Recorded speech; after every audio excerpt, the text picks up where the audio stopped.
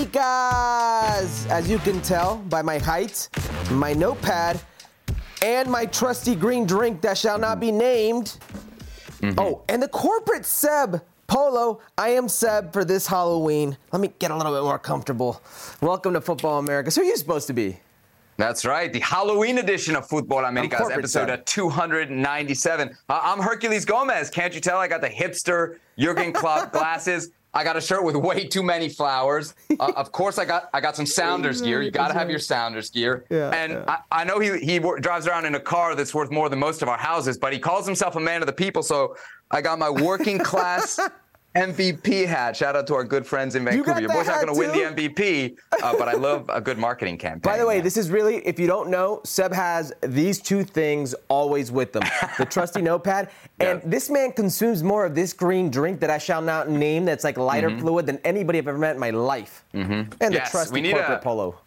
Yeah, speaking of corporate, we need a sponsorship from our good friends there that do the do. We need to work on that off camera. Maybe we'll get un patrocinio here for Futbol Americas as we look to move forward. Moving forward on this edition, Herc, of the show, we got lots to get to. A busy weekend in Liga MX. Of course, the MLS playoffs underway. We're going to be talking about the U.S. women's national team. They played a couple games since we last met, but we have to start with the big news of the day. Just a few hours ago, it was announced that Lionel Messi himself is the winner of the 2023 Men's Ballon d'Or, given annually, of course, to the world's best player, as voted on by a group of 100-plus journalists organized by the magazine France Football. The Argentina and Inter Miami star has now won the award for a record 8th time after leading Argentina to the World Cup late last year. He beats out Erling Haaland, who was second in voting. Haaland scored 52 goals for Manchester City, along with winning the treble. But it's not enough. It's Messi's award. How about that, Herc? An active MLS player winning the Ballon d'Or. How big a deal is this? It's a massive deal. Now, look, there are going to be people who will say, well, he didn't win it because of Major League Soccer. We know that. Everybody knows that. Nobody here is thinking he was seriously winning this for what he did at Leagues Cup. Grow up. Relax, okay? But let me tell you about these fans. Do you know today's like the sports equinox? You know, have you heard about this? Okay? So it's like all the major sports are lining up to play in one day, okay? I saw tweets online from random accounts tweeting about the major sports. Like today is going to be NBA, it's going to be MLB, it's going to be American football, it's going to be hockey. And then you see all these accounts. What about soccer? What about MLS? What about us? At random, just like Twitter accounts. There's a. I thought you told me MLS was Major League. I thought that was our big discussion last week. Are you telling me I'm not the only one that doesn't put them in that category? No. What I'm trying to tell you here is, people let it bother them because in this community they are seeking relevance. They're seeking acceptance so much. You can't get more relevant. You can't get more mainstream or accepted than one of your biggest players or one of the biggest players in the world of all time deciding you are where I want to go. You are my destination. And while being at said destination receives a player for the best player in the world, receives a Ballon d'Or, it can't get bigger than that. So that relevance you're seeking, that credibility, here you go. There's a bit of that. Yeah. He definitely didn't win this award for what he did in Major League Soccer, right? But I think there's a lot of people out there that would say what he did in MLS was 0% of why he won this award. And that may well be true. But I think coming to MLS could have hurt him in this vote. Let's not forget that there was serious competition, right? Erling Haaland had about as good of a year as you could have records and not win this award, and did it at the highest level consistently in club. So there was very serious competition. Had Messi done what, say, Ronaldo did, which was an offer on the table for Messi, right? Go to Saudi Arabia, fall off the map, a league that's not really relevant domestically. You see the attendance, certainly not as relevant even as MLS internationally.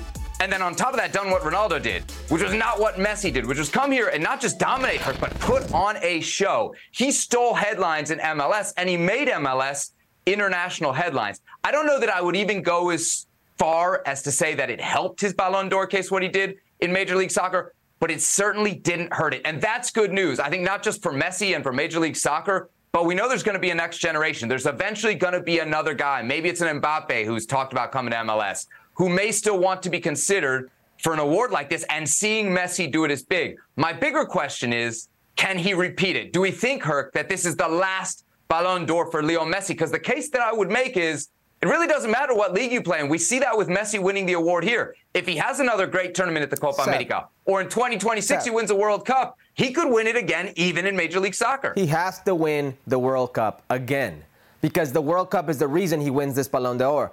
That's the reason. The World Cup trumps the treble for Manchester City. The World Cup trumps anything else you could throw out there, any of the records that Erling Haaland had in the minds of most people. It's an event that happens every 4 years. It carries more weight. Now, will he be around the next World Cup to play? I don't know. But if he wins it in the next World Cup, he'd have to really put on a show for it to even be considered, because you're not in the top 5 league anymore, and you're not competing for any major silverware from now until then. So I think this is the last one that Leo Messi would win.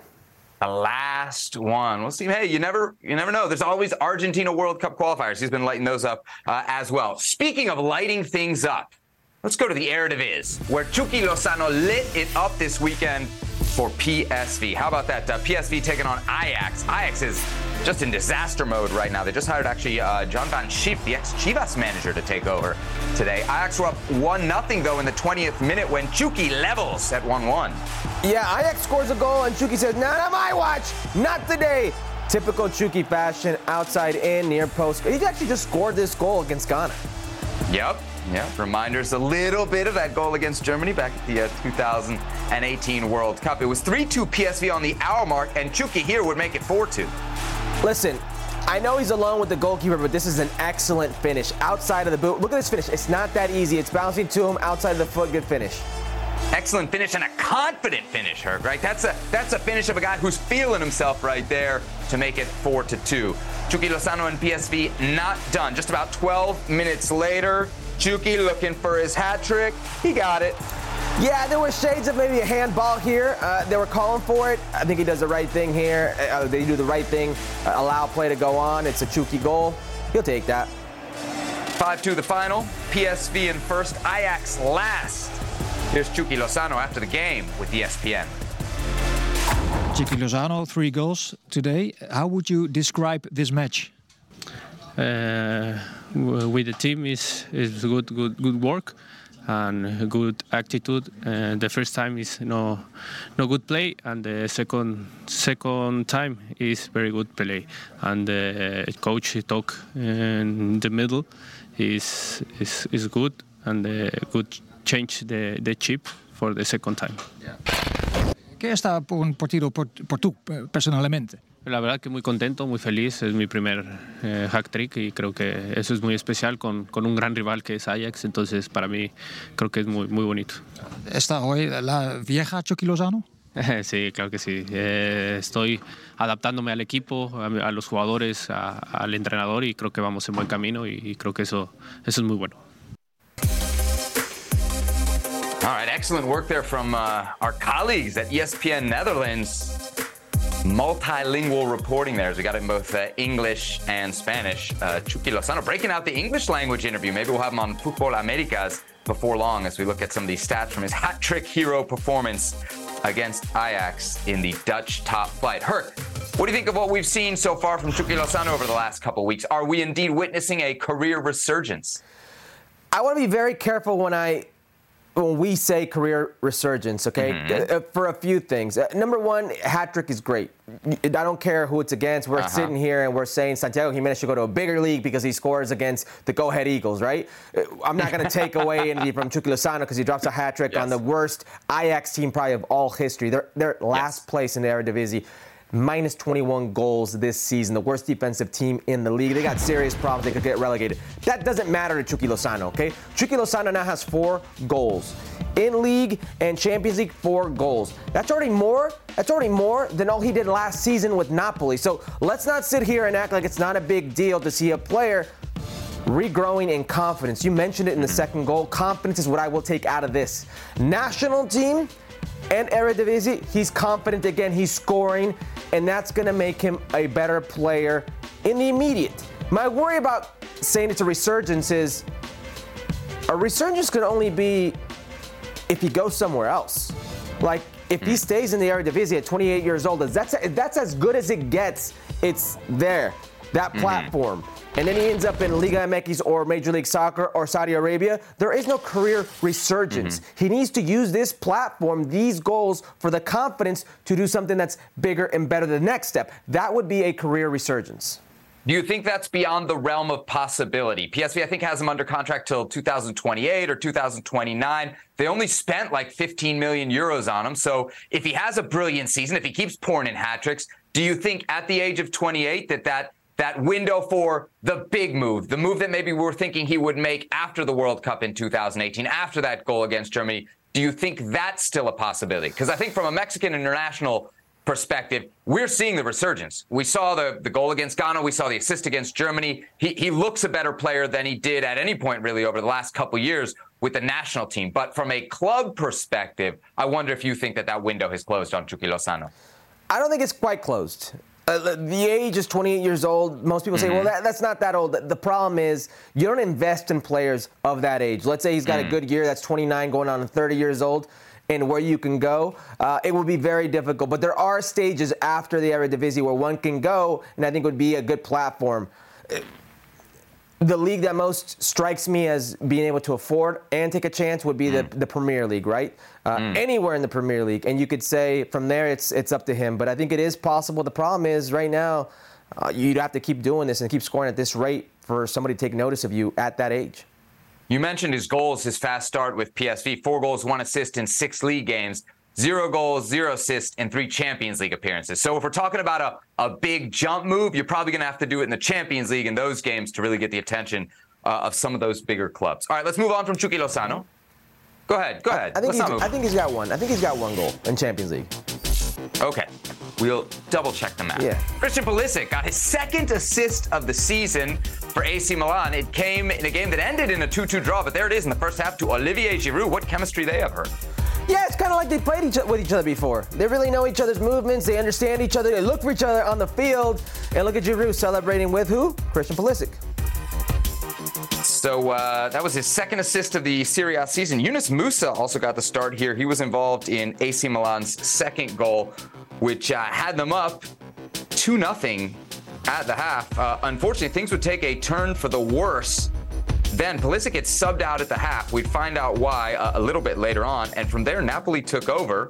They would score twice in the second half. The game ends in a 2-2 draw as Milan falls to 3rd in Serie A behind Juve and Inter. Here's the explanation for Pulisic's yanking at halftime. According to the manager Stefano Pioli, quote, Pulisic felt a twinge in the adductor, and it was not worth the risk there, even if he was having a great game. And by all accounts, he was. In France, we had another halftime substitution, this time for Valérien Balogun, who got the start for Monaco against Lille, a Lille side, by the way, that had Jonathan David on the bench to start this game. Balogun didn't last the entire match. He was, as I mentioned, subbed off at the half for Myron Boadou, and Monaco would go on to lose this one by a final score of 2-0. Just like AC Milan, that result drops Monaco to 3rd in Ligue 1 behind PSG and Nice. So Balogun subbed off at the half like Pulisic. All right, from France, then let's go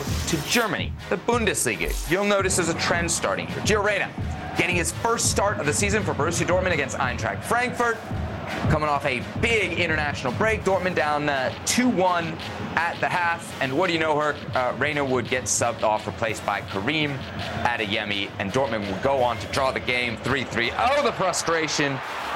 Dortmund, look, everybody's 3rd. Dortmund are not alone in 3rd. They're tied for 3rd in the Bundesliga, 4 points back of Leverkusen, who lead the league after their win on the weekend. But Dortmund dropping points, unable to get all 3, but they do rally from behind against Eintracht Frankfurt to pick up a 3-3 draw. And then finally in Italy, Tim Weah and Weston McKennie in the starting lineup for Juventus on Saturday against Verona. You guessed it, we got another halftime exit. This time it's Tim Weah, a muscular injury in his right thigh that was confirmed by the club earlier Monday. That could well cost him the upcoming international window for the United States.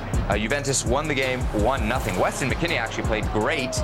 He had to replace Tim Weah at the wingback role and drew some praise afterwards from manager Max Allegri. All right, Herc. So a worrisome weekend, to say the least, for Americans abroad. Of the Americans subbed off at the half, and I think we could actually add Malik Tillman to this list. But we won't. We'll just focus on these four. Who are you most worried about? Well, listen, in this morning's production meeting, I picked Tim Weah. Christian Pulisic now is a little more injured than I had previously thought, but I want to stick with Weah because I'm sure we'll talk a little Pulisic here. Timothy Weah is in a crucial moment, not only in his club career, but also for the U.S. men's national team, because he's highly productive, and productive not in the sense of goals and assists, but being dangerous of who he is. It took him a while to earn Maxi Allegri's trust. He wasn't starting at first, he was still playing, but in the last 3 games, he's been a starter. And now he's going to miss the next 2 games, and potentially the U.S. men's national team, CONCACAF Nations League game versus Trinidad and Tobago. Now, what worries me is that there are few penciled-in starters for Greg Berhalter.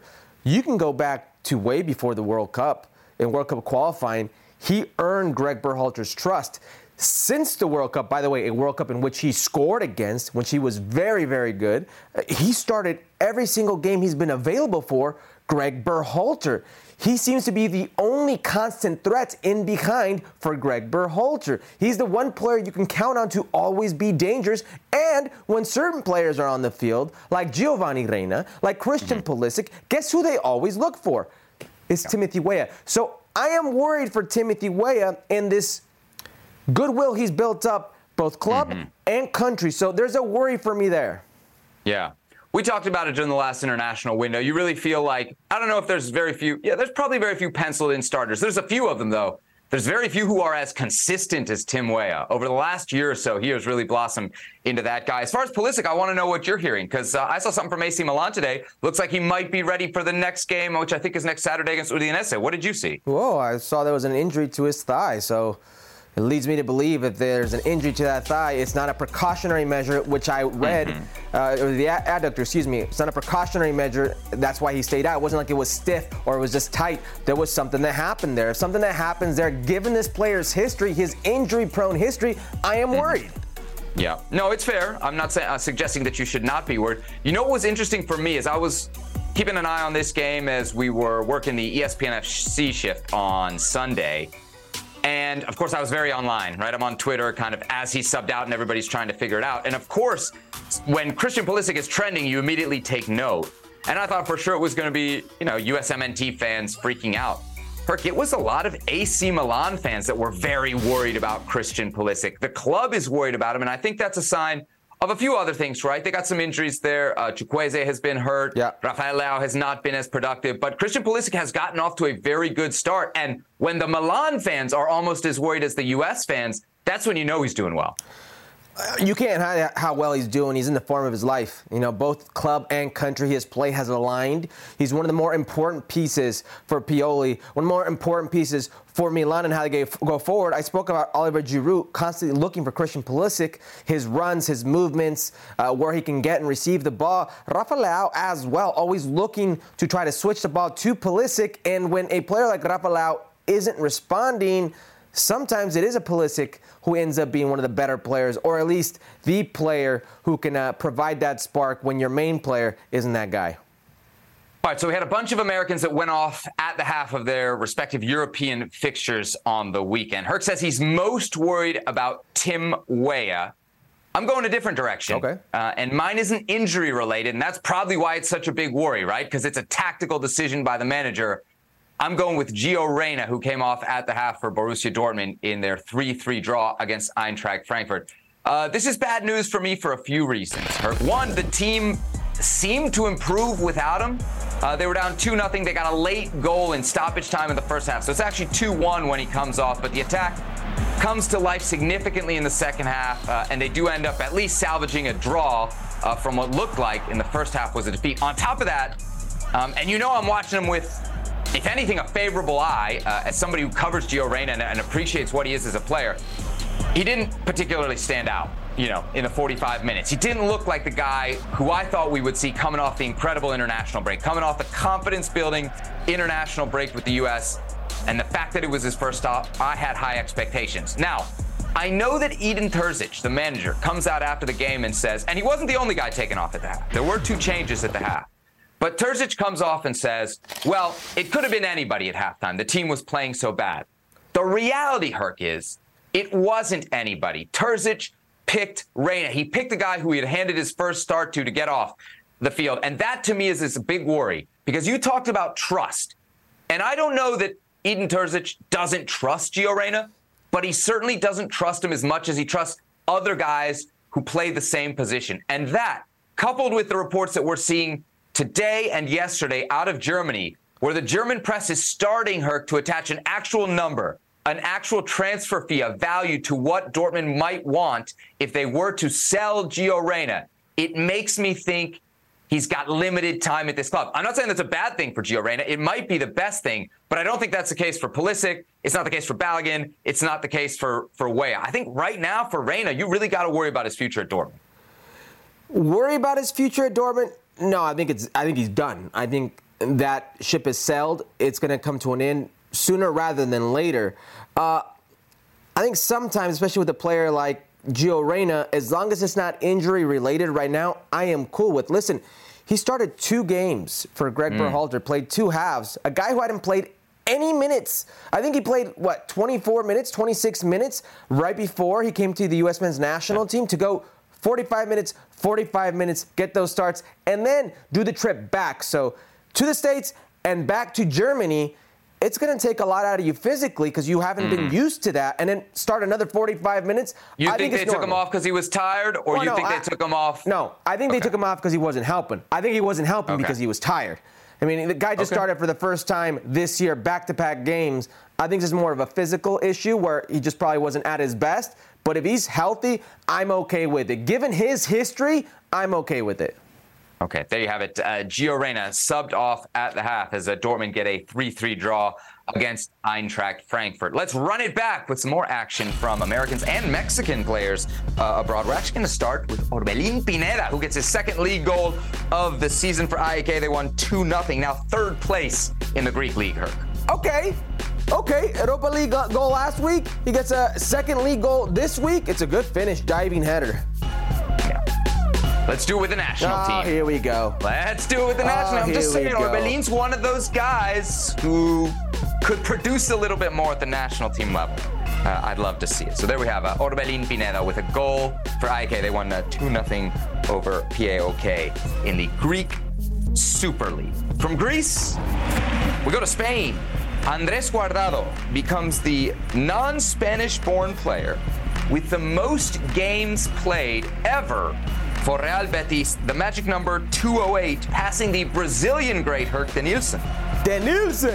This is ridiculous if you think about it, because he's played in so many different teams in Europe. Stellar career, the Bundesliga, Eredivisie, La Liga. This man will go down as one of the top 5 Mexican players to ever play the game.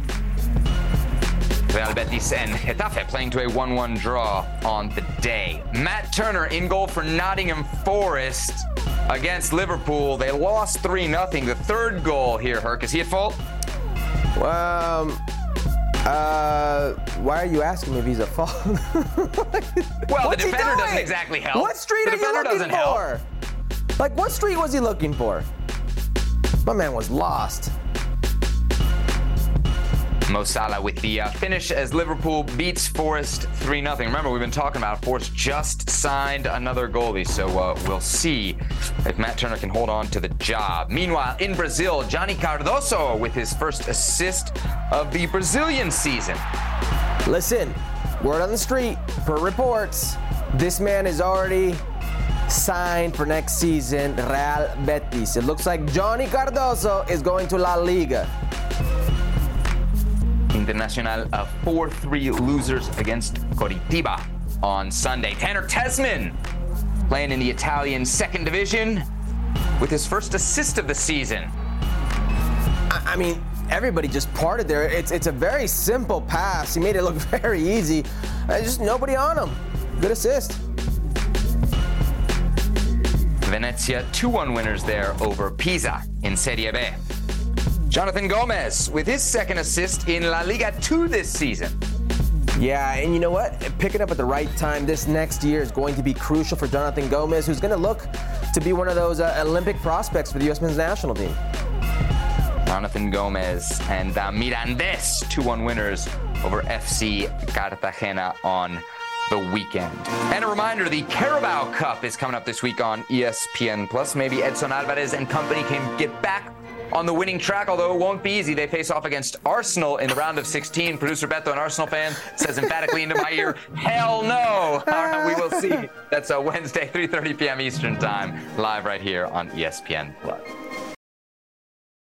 This podcast is proud to be supported by Jets Pizza, the #1 pick in Detroit-style pizza. Why? It's simple. Jets is better. With the thickest, crispiest, cheesiest Detroit-style pizza in the country, there's no competition. Right now, get $5 off any 8-corner pizza with code 8SAVE. That's the number 8, S-A-V-E. Go to jetspizza.com to learn more and find a location near you. Again, try Jet's signature 8-corner pizza and get $5 off with code 8SAVE. That's the number 8, S-A-V-E. Jet's Pizza. Better because it has to be.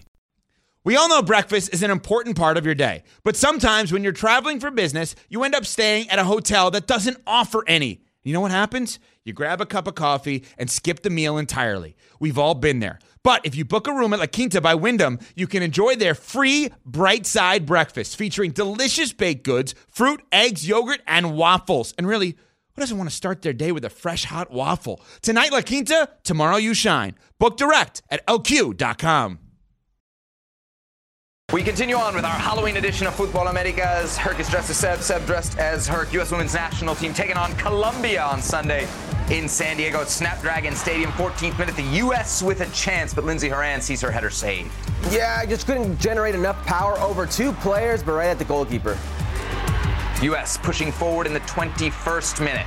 Alex Morgan with the chance, she's denied. Yeah, and it's a good chance as well. I mean, it falls to her. She sees the goalkeeper, a good clear chance. Just couldn't pick her corner out. Look at this.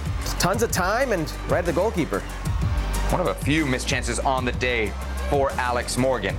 It was scoreless at the half, and that's when the U.S. made some changes. Jaden Shaw, who plays in San Diego, and Mia Fisher, who's from San Diego, come on. Colombia actually starting the second half on the attack. Chacon the shot, Casey Murphy the save. Yeah, Casey Murphy, I mean, it was right at her, but you still have to be there. You still have to make the save. Maybe could have picked a corner. Couldn't generate enough power. Ends up being a good save. Remember, U.S. drew against Colombia 0-0 in the first match, so it took until the 56th minute of the second match to break through, and there she is, the aforementioned Mia Fisher. I mean, it's a great header. Just gets enough height onto the ground, the celebration like a shark. She got it. Fisher with a goal to make it 1-0. Lindsey Horan, the sweet volley to make it 2. This is a nasty finish. I mean, she's got a goal. She's got a player coming out. Doesn't matter. Just strikes it very nicely, very well. Lower corner. Emily Fox with the assist, and then in the 83rd minute, the U.S. back at it. Alyssa Thompson gonna find Jaden Shaw, and how about that for a hometown hero goal? All right, Lindsey Horan, great pressure. Alyssa Thompson steals the ball, initiates a transition play, good pass. It's great touch and control, and a dirty finish, Romario-esque.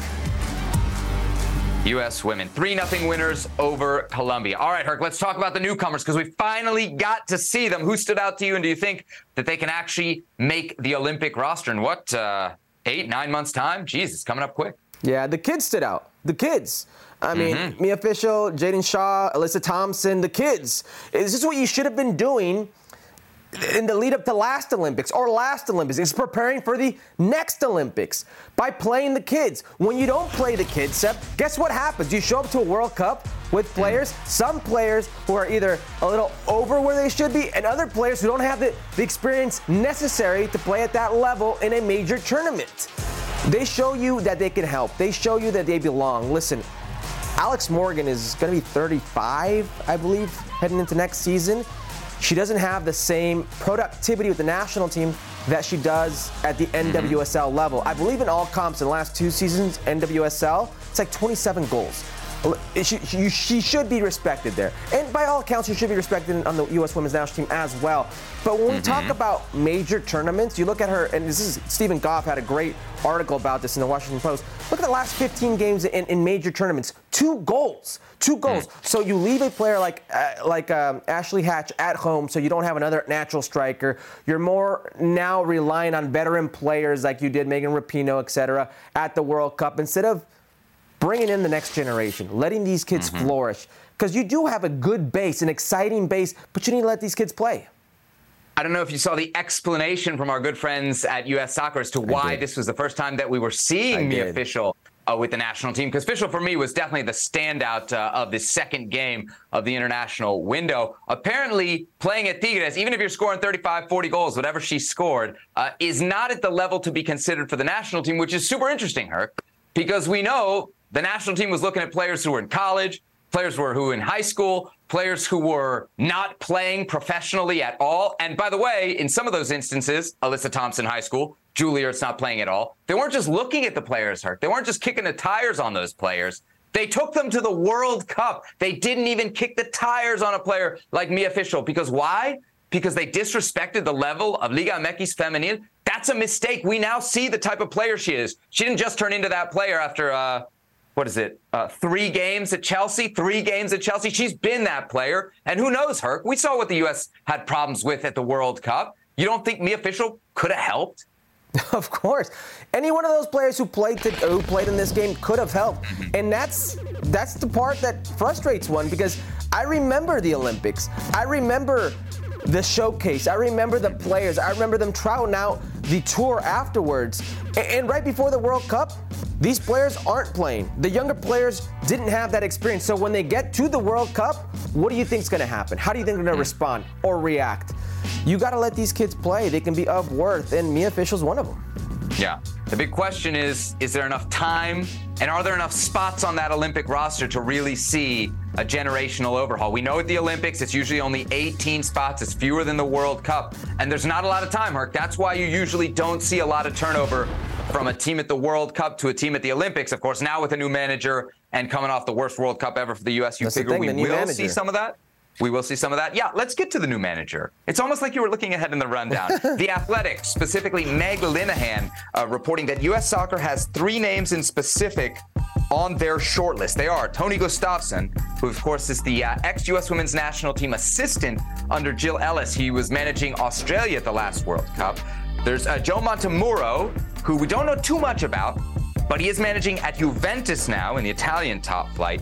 And then last but not least is the name that probably is most familiar to NWSL fans, and that, of course, is Laura Harvey, been around the league forever, most recently and currently with OL Reign. All right, so Herc, what do you think of the candidates that we've got there? Among them, do you have a favorite to take over the U.S. Women's National Team job? All right, Montemurro and Laura Harvey have never coached at the international level. They would be rookies, novices at this. The best candidate in the world, because according to Matt Crocker, he says, we're looking for the best candidate in the world. That would be Serena Wiegmann, and she's not available.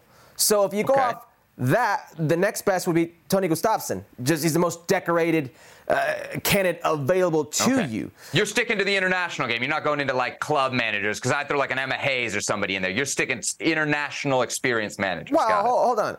It's the best fit for this team out of these candidates, right? Because the candidates are the candidates for Matt Crocker. So if we're going off what Matt Crocker and the reports say, it's one of these 3. The best candidate is Tony Gustafsson. He's the most decorated coach. You saw what Australia did. Australia got a deep run, semifinals, without their best player, Sam Kerr. Like, obviously has experience at the international level, knows this pool of players, can be enticed. I believe he's still under contract, so you may have to buy him out, may be enticed from the U.S. Women's National Team of actually building something. I think he's the best fit. I repeat, Serena Wiegmann is the best candidate out there. So if Matt Crocker wants the best candidate, that's her. But in his data-driven craze, it's Tony Gustafsson, and he's the best candidate of these 3. It's data-driven craze, Herc. It's also like availability, right? We are in between major tournaments, so you're not going to have access to the entirety of the pool of managerial talent. That's just the reality. In fact, I think that's I agree with you that Gustafsson may be the best fit of the 3, but I think that actually is probably going to keep them from getting Gustafsson. I think he may end up staying with Australia. He's talked about wanting more investment from the federation. Maybe he could use the supposed interest here from the U.S. to get a better job, to get more support for his team. But I could see him wanting to stick out at least this cycle with Australia. Montemurro, I don't think we know enough about him. I think at this point it'd be a real shot in the dark. If you're Matt Crocker, do you really want to go that far out on a limb with your hire, such an important hire? I think Laura Harvey is the smart and likely choice here. She's been around the federation forever. She's been around the league forever, Herc. She's very well respected. And she is a safe fit if you're Matt Crocker, because you can hire her, you can take her through the Olympics. If things go wonderful, you keep her on. If things go badly, you get rid of her quietly. Nobody's going to make a stink. And then as Matt Crocker, now you can really go out and hire your person with the entire pool available to you. I believe Laura Harvey was one of the candidates in 2019, right? Lost out to Vlatko Andonovski and ended up coaching under Vlatko Andonovski. She had the U20. How similar to Vlatko would this be? That is my worry. That is my worry here, Seb. You're going back to where you once were. You're not doing what the rest of the world is doing. You're not trying to be proactive. You're not trying to be innovative. You're not trying to get the best candidate out there if you're telling me it's Laura Harvey. Those are my reservations. Yep, it's a good point. The skill set necessary for an international manager, vastly different from what you would need to be successful in the National Women's Soccer League, as we found out in the case of Vlatko Andonovski. All right, one more bit of news from the women's game here, Herc. We've got the Ballon d'Or on the women's side announced today as well. It is Aitana Bonmatí. She, of course, helped lead Spain to the World Cup title this past summer. The 25-year-old was the golden ball in Australia and New Zealand. Sophia Smith, who was the only American among the finalists, finished 25th in the voting. Sophia Smith, one of two NWSL players who were finalists. Debinia was the other one. But there you have it. Aitana Bonmatí of Spain wins the Ballon d'Or. Hi, it's Mike Greenberg letting you know ESPN Bet is ready to take you through all the biggest sports moments this spring. The official sportsbook of ESPN has exclusive offers and markets from Scott Van Pelt, Stephen A. Smith, and me, plus many more. From the playoff intensity to finally getting out to the ballpark, there's no better time for sports fans. Sign up today. New users get a bet reset up to $1,000 in bonus bets if your first bet doesn't win. Download ESPN Bet today. What a play. Must be 21 plus and present in select states. Gambling problem? Call 1-800-GAMBLER. Terms and conditions apply. See app for details. Another day is here, and you're ready for it. What to wear? Check. Breakfast, lunch, and dinner? Check. Planning for what's next and how to save for it? That's where Bank of America can help. For your financial to-dos, Bank of America has experts ready to help get you closer to your goals. Get started at one of our local financial centers or 24/7 in our mobile banking app. Find a location near you at bankofamerica.com/talktous. What would you like the power to do? Mobile banking requires downloading the app and is only available for select devices. Message and data rates may apply. Bank of America N.A., member FDIC. We're ready to go. Round one of the MLS Cup playoffs gets started in Philadelphia. Swung into the air. Harriel, 3-0. Could not have started any better. Denny Boanga comes inside. No better striker in Major League Soccer. Statement made by the defending champions. La baja bien de cabeza, la tiene Herrera, pinche define, le pegó de zurda, gol. Lo hizo el capitán, lo hizo Héctor Herrera. Lucho Acosta! Victory for Cincinnati, the first ever home playoff game. De lejos, Mameta querida. Oh, what a goal! A masterclass from Sporting Kansas City.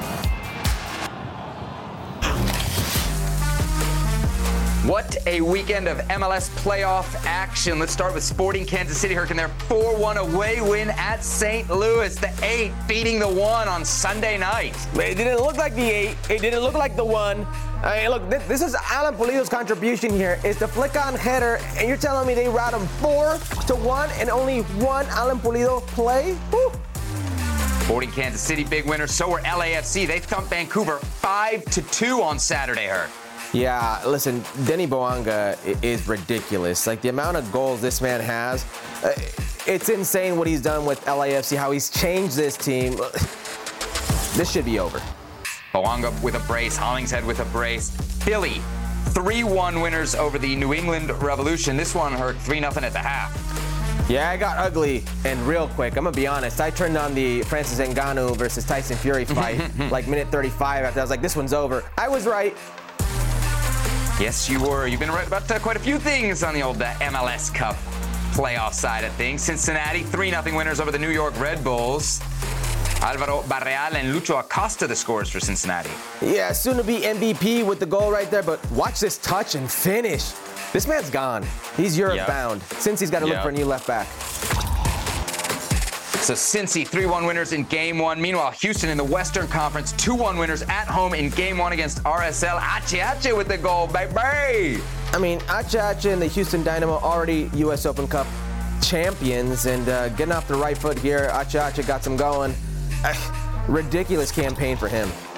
Houston, 2-1 winners. Just going final, Orlando against Nashville. Orlando, 1-0 winners on this golazo. Híjole. Oh, you can't strike it better than that. Hani tries to. That's it right there. Just barely gets the fingertips there. Orlando SC, 1-0 winners. Cartagena, the goal scorer there in the 41st minute. All right, Herc, we still got one more game to go in terms of the MLS Cup Game 1s here. But of the games that we do have a final score on, Herc, which winner impressed you the most? Sporting Kansas City. Look at that. Look at this guy. So happy to say he was right. Listen, it's not that I'm right. The numbers would also indicate that, yes, I am right. This is Sporting Kansas City's 4th game unbeaten. This is St. Louis's 3rd game that they've lost. They went into St. Louis and completely hammered the best team in the West. I don't care if they're an expansion team. Mm-hmm. This is a massive failure for St. Louis. To host this game at home, have the season that you had, and then have your main rival, Kansas City, pound you that way? Mm-hmm. It wasn't 1, it wasn't 2, it wasn't 3. It was 4 goals, and it could have been much worse. I've not seen Kansas City respond this way in quite some time. In fact, I believe it was the first time that they've scored a road goal in the first half of a playoff in 20 years, Seb. This is a different Kansas City, a different Sporting Kansas City, and the way they played against St. Louis, pressing them, making them cough up the ball in precarious positions, and forcing Roman Berkey to be much more of a factor than he should have been in this game. It was one of the worst performances I've seen from a favored team in quite some time. Mm-hmm. Is St. Louis done? You think there's any chance of a comeback? No, because this format lends itself to give them a lifeline and a second lifeline and a third lifeline. So you do think St. Louis has a chance? You do think they have a chance? Of course, and I feel bad for Kansas City because you wiped the floor with St. Louis, and that score doesn't matter anymore. You dropped 4 goals in St. Louis, and you got to turn the page and act like that never existed. And now, theoretically, St. Louis could tie the next game, win on PKs, tie the next game, penalties. Tie the next game. Exactly. Tie the next game, win on PKs, so they could not win one single game, just win the PK shootouts in advance. So it gives them lifelines. Yeah, you think people are pissed about the best of 3 right now? Imagine if that goes down. I know the folks in St. Louis are mad on top of everything. The scheduling was very much against them, not happy with the late kickoff time on a school night there in St. Louis to start the playoffs. All right, so you picked something out of the Western Conference that you were most impressed by. I will go Eastern Conference, and this will again hurt my DC United heart as we travel up I-95, but I got to give some love to Jim Curtin and the Philadelphia Union and what they did against the New England Revolution. Now, we got to point out, the New England Revolution are a team hanging by a very thin thread. We know what this New England Revolution team has been through over the last 2 to 3 months, and I picked them to go out in this series against Philadelphia. That said, I did not think it would look this easy. Herc, you turned it off, it looked so easy. What was shocking to me is how quickly this game was over. 3 goals in basically the first half hour. It was over by halftime, and for those who want to make a point against the best of 3, perhaps you could make the argument around the Sporting Kansas City St. Louis series. I think you could look at this series as well, because this is a playoff game between 2 teams that have a rivalry. There should be some intensity, and yet after 35 minutes, once that 3rd goal hits, you're almost wondering from a Rev standpoint, do you just pull everybody off and just kind of say, well, let's rest up for game 2? That's not what a playoff game should feel like. So for me, there was some disappointment actually in watching this game, but I was very impressed with Philadelphia. I was also, Herc, I have to say, we saw the highlight, very impressed with Cincinnati. I thought New York Red Bull, especially coming off that 5er that they put up in the wild card round, would maybe have a little momentum, maybe give them some trouble. Lucho Acosta, amazing finish. And you're right about Alvaro Barreal, man. We got to start talking about this guy more before he is gone. He is a very, very special player in Major League Soccer. Not just the Puskas, one-hit wonder. He's got something to him for real. He's gone. He's gone. There's no way he stays past this postseason. If Cincinnati's, I think per report's already looking for another left back or another wing back, but he's had a hell of a season and he continues to show us why he's one of the premier players, not only for FC Cincinnati, but in Major League Soccer. So there we have it. The MLS Cup playoffs, full steam ahead, and we will be covering them throughout the rest of the season here on Futbol Americas. All right, let's go from Major League Soccer to Liga MX, the two leagues that frequently do business together. Now involved in their own respective regular seasons. Huge game down in Mexico on the weekend. Club America against Rayados. Herc told you this is where America was going to have their issues. Well, 2 minutes in, Las Águilas, they've got something else to say. Cabecita Rodriguez with the finish. Yeah, I mean, the whole back line for Monterrey, you're going on crazy levels in that depth chart. They've got like 8 guys injured. And then to boot, minute 18, Maxi Mesa, he gone. Red card. Rayados reduced to 10 men. Not a situation you want to find yourself in against the league leaders and a team on a great unbeaten run. 21st minute. America with the man advantage. Going long ball. And how about that for a finish from Cabecita? It's not an easy finish. He turns his back on the ball. Look at this. It's a nice little run. He has to turn his back on the play after it bounces. Over his shoulder. Boom. America up 2-0. Team seemingly under control in the 32nd minute. Las Águilas on the attack again. Going to find to Alejandro Sendejas. He passes it in for the third. Yeah, and Sendejas is instrumental not only in the finish, but in the build-up. And this is a great layoff right here by Henry Martin. And Sendejas just passes it into that corner. America cruising 3-0. So we go into the second half. And Brian Rodriguez and Jesus Gallardo get tangled up here. And you could tell watching this game from the reaction, you see it there from the referee, there was immediate concern for Brian Rodriguez. And then the back and forth starts between the two teams. Herc, what do you think of this play? All right, there's a lot to unpack here, okay? Because if you look at the play by itself, it doesn't look like a malicious play. But there is history to this. There is context that we need to give to the actual build-up to this play. We'll get into that. Does Club America then finish off the 3-0? So here is the context that you mentioned. Brian Rodriguez speaking after the match about Jesus Gallardo. His words were, "If you keep showboating, I'm going to injure you. If you keep attempting back heels or cutting back or doing what you are doing," Rodriguez would continue, "but I was just playing football. They were going to kick me anyway, and that's how it was." So Brian Rodriguez saying there, Jesus Gallardo intentionally out to hurt him. And of course, Rodriguez's teammate, Jonathan Dos Santos, had this to say. That's how Gallardo left him. And he warned him before the play that he was going to harm him. I'll leave it at that. So later you all can say it was not ill-intentioned. This is how it's going to go for Gallardo. That's taken from a walk and talk video, right? As the players were leaving the stadium and boarding the bus there for America. Jesus Gallardo, in his own right, has offered this defense via statement, quote, "I completely deny the accusations that have been made against me regarding the intention to harm him, and I read the statements that were made about me at the end of the game. I recognize and appreciate that he already approached me to apologize. I really appreciate Jonah for all the moments we have shared, and I took the opportunity to tell him exactly what I feel."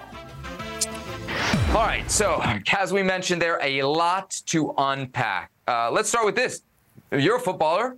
Do you think it was a dirty play from Gallardo? All right, so the play itself is not dirty, okay? Let's just unpack how this goes. Monterrey is playing against Club America at home. Monterrey's had an injury-riddled season, something like 8 injured, right? Minute 2, they're already down. Okay? Yeah. Minute 18. They're frustrated. Minute 18, they get a red card. So now you got to play over 70-something minutes, a man down. And if you're in that type of game, It is tiring. You're exhausted. It is frustrating. You want to go home. You want to kick the opponent, especially if the opponent is kind of laughing in your face as they're beating you a man up, which seemed to be, per reports, what they were telling Brian Rodriguez. Sigues pisando el balón. If you keep showboating, if you keep doing this, I'm going to break you. I'm going to hurt you. I keep hearing these codes. What stays on the field, what happens on the field stays on the field. That's of yesteryear. Things have changed. Those things where you could say what you want, do what you want, it doesn't come back to haunt you, that is gone. Right before this play, there is a corner kick. You can see Gallardo and you can see Brian Rodriguez and another Monterrey player talking, and Gallardo tells him this. Keep doing what you're doing, and I'm going to break you. In that play, you can see Gallardo's left arm, his hand, pull back Brian Rodriguez, and as he's going down, and I've been there before, I'm going down because he slips on the ball, you're coming down with me. Do I think he meant to injure, do I think he meant to hurt Brian Rodriguez? No. I do think he meant to take him down, and in that taking him down, with the slipping that happened to both players, he didn't see the leg, ends up crushing behind the knee, and ends up getting injured. The thing here is, it's not just that he said he was going to do it, and coincidentally it happened. Per reports, the coaching staff for Rayados, who used to be the coaching staff last year of America, were saying, if you break them, I'll pay for it. So they were also inciting the violence, and that's where. But did you see the images of Tan Ortiz and Brian Rodriguez kind of hugging it out after the match? I did not. But that's neither here nor there if that was actually said. That's where there should be an investigation. Yeah. To me, man, wouldn't that be a story? Remember when that happened to the Saints in the NFL? The Bountygate scandal? Yeah. To me, it's a player out of control. Now, what the intent is behind that, I don't know, but it seems like there's an anger or a rancor there. And when you're a player out of control, you're kind of ultimately on the hook for what you do, especially if what you do is endanger another player, which he obviously does here. He does it even without the injury. You know, he has endangered the other player by going in from behind at that level of speed.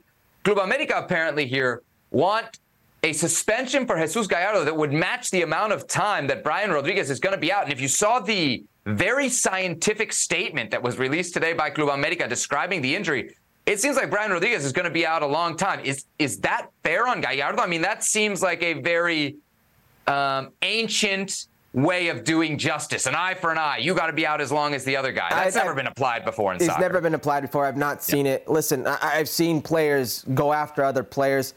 This doesn't seem like the case where he went after him. It seems like a case where he was frustrated and he tried to win the ball because he could have kicked him, but he tried to win the ball, but he slips. And if you could see the play, I don't know if production has it, but if you can see the play, he slips on the ball as he's going down. And listen, I work here at ESPN LA with, ex-NBA players. Richard Jefferson showed him the play. Everybody was under the same tone or same light in the play. You're going down, you're coming with me. And in that you're coming with me, it just lands on the back of his knee. Okay, it's one of those things, because of the way they both slipped, it happened. It was circumstantial.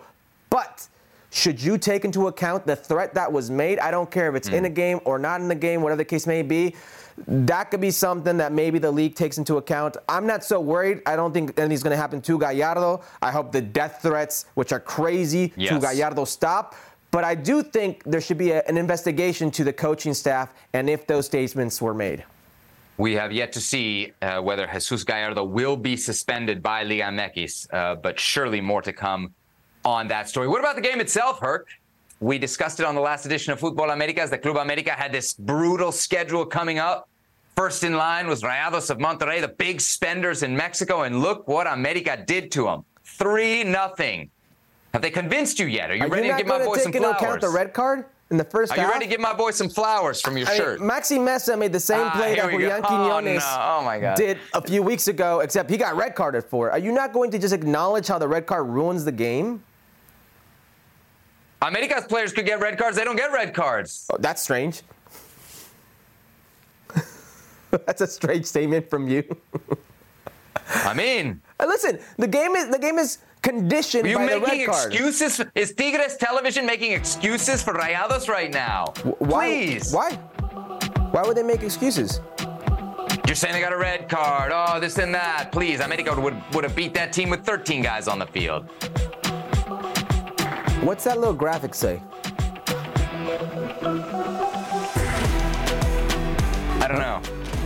It says they reached. It says only León won the title out of all these teams in these extended beaten runs.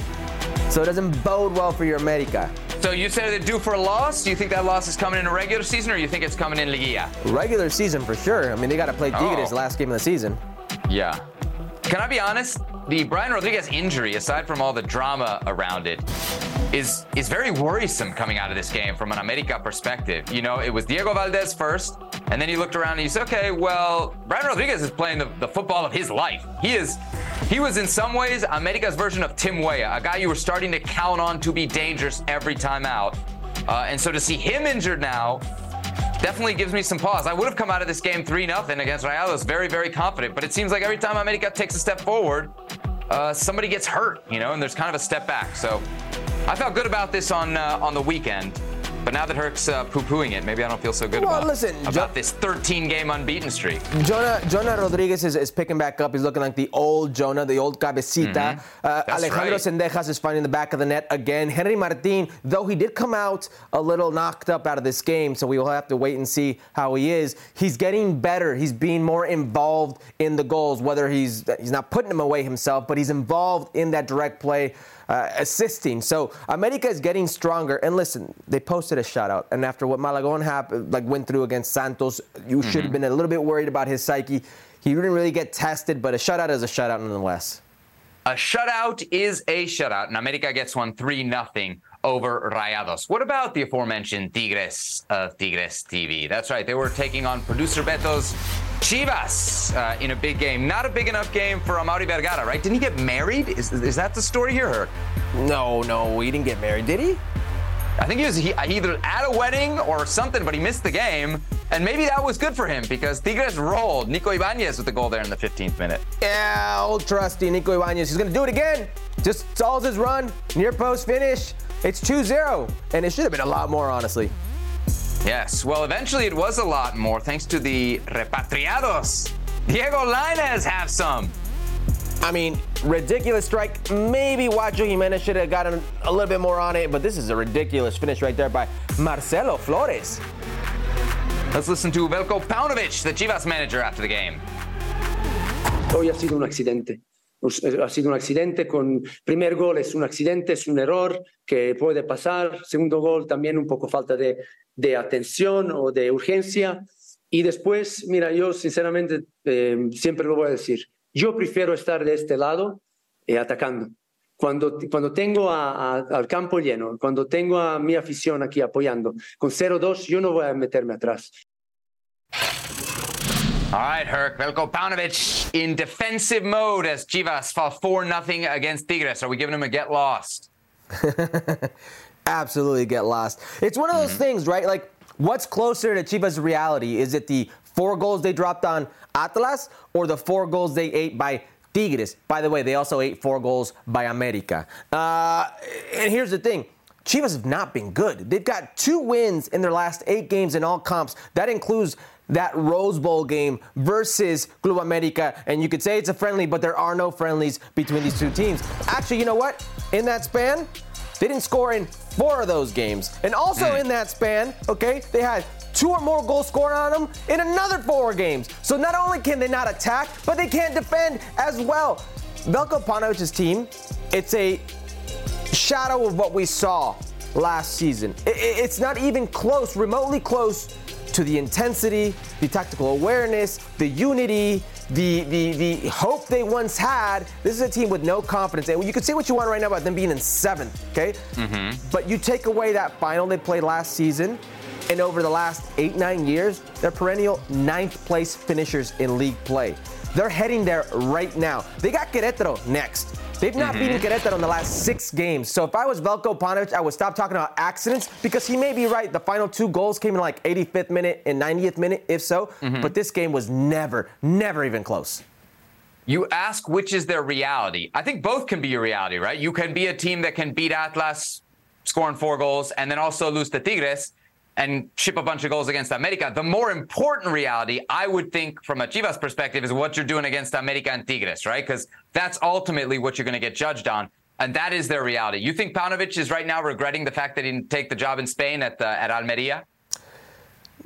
No. I mean, honestly, I think that was a smoke screen. I don't even really ever think it was there for him. But listen, he's got his hands full right now because he's got bigger problems. Could you imagine if this team doesn't make the play-in? Could you imagine if they don't make the play-in? Could you see that they've got Querétaro, as you mentioned, next. They got Cruz Azul and Pumas. After that, do you think there's some danger that they could drop that far down? As you mentioned, 7th right now. Querétaro, they've not beat them in the last 6. Cruz Azul, I don't care what their record is. They make some games against good teams.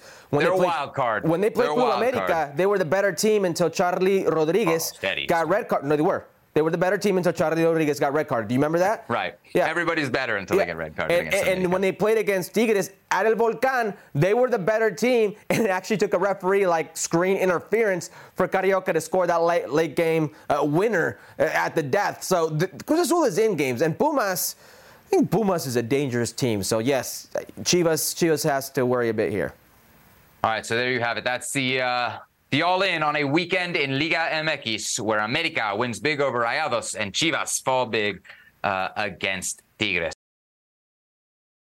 Mother's Day is around the corner. Find the perfect gift for the mom in your life with a stunning piece of jewelry from Blue Nile. From timeless pearls to dazzling gemstones, Blue Nile has something she'll adore. Need it fast? Most items can ship overnight. Plus, enjoy guaranteed free shipping and returns. Don't miss our special Mother's Day deals. Save big on the season's most beautiful trends. For a limited time, get up to 50% off by going to BlueNile.com. That's BlueNile.com. When you need mealtime inspiration, it's worth shopping Kroger, where you'll find over 30,000 mouth-watering choices that excite your inner foodie. And no matter what tasty choice you make, you'll enjoy our everyday low prices, plus extra ways to save, like digital coupons worth over $600 each week. You can also save up to $1 off per gallon at the pump with fuel points. More savings and more inspiring flavors make shopping Kroger worth it every time. Kroger, fresh for everyone. Fuel restrictions apply. So let's go to the second division of American soccer, the USL Championship. Oh my goodness, what a playoff dream we had. Charleston, the 3 seed, taking on Birmingham Legion, and Charleston wins 2-1. Our boy Fidel Barajas with an assist, Hurt. Yeah, good ball in, and look at this one. Anybody come there, mark him, a little ping pong action, and boom. That'll be the eventual game winner. That's right. I had this as part of an Eastern Conference parlay. The other half of that parlay was Louisville to beat Detroit, and Danny Cruz's team, they took care of business. Big winners, 4-0. Yeah, you got some problems. Let me apologize to Louisville. As Shaq would say, I wasn't familiar with your game. I apologize. This is one of those teams that I should have had going a lot further than I had in my initial playoff bracket. Look at this finish. That's just dirty. Just toying with them. Picking against Louisville to make the conference finals is like picking against the sun to rise in the morning. To the west, Sacramento against San Antonio, and Sacramento beat the reigning champs 1-0. Yeah, listen, man. I did pick Sacramento to win it all. You did? You did. Proven me right so far. They look really, really good. The team to beat in the USL Championship playoffs. There you have it, as Sacramento, 3-1 winners. OCSC, you were at this game against Phoenix, and unfortunately for you and all the fans that were gathered there, Phoenix wins in extra time, 2-1. Yeah, I'll tell you what, it was a good game, great atmosphere. Woo, the goal right there. I didn't think he was going to beat him, but I had a little too much sauce on it. So look at that. Orange County then are out. Phoenix Rising advanced, so the conference final in the West will be Sacramento Republic against Phoenix Rising. And the conference final in the East, what a doozy. Louisville City against the Charleston Battery. All that ahead of the USL final November 12th, which you can watch on ESPN2. Before we get out of here on this edition of Futbol America, it's time for our parting shot. Now, here on the East Coast, Sebi, he gets the hate mail. He does not get the VIP treatment. But out there on the West Coast, the boys are treated well. Perk and crew going out to Orange County. How was it, buddy? It was beautiful. Look, Gigi right there enjoying the game, a little VIP experience. I was more than pleasantly surprised at the atmosphere and what James Keston, the owner of Orange County SC, and Oliver Weiss, the president and GM, what they've created. it was one of the better atmospheres that I've been to at any sporting event. Now, I don't live close to Orange County. It was a trek to get out there. But when I got out there, I was more than surprised. They got a good product going. The fans were engaged. The game was intense. You could feel the atmosphere. The stadium looked beautiful. Spoke to Oliver Weiss and James Keston. They got future plans of extending that stadium. Nice. It was 5,500 people at the game. They going to invite you into the ownership team or what? Relax. But they got a good thing going. I just want to thank them for inviting me out. I'd been reluctant to go, but I'm glad I did. I really enjoyed myself. Unfortunately, Phoenix comeback kids. They did it against San Diego. They do it against Orange County. Now we'll have to go do it against Sacramento, but your boy enjoyed himself. And you got to come down one day, Seb, because producer Beto and I had a great time. Did producer Beto, did he behave himself out there? Did he what? Did he behave himself, producer Beto? I saw him with the mascot hanging out. He behaved himself. It was all good. It was all good. All right. Excellent. Well, speaking of the USL, coming up on Thursday's show, we are efforting an interview with the aforementioned Danny Cruz of Louisville City, who are in the Eastern Conference Final yet again. So we look forward to that. We're also working on another interview that could be very, very, very, very big. I don't want to tease it, but keep an eye on Herc's social media just in case that interview does come to fruition. He's Hercules Gomez, dressed as Sebi Salazar. I'm Seb, dressed as Hercules Gomez. Seb! Where's my working class MVP hat? Where's my shirt with too many flowers? Sounders TV, baby. NASL shirt. Okay, I see you.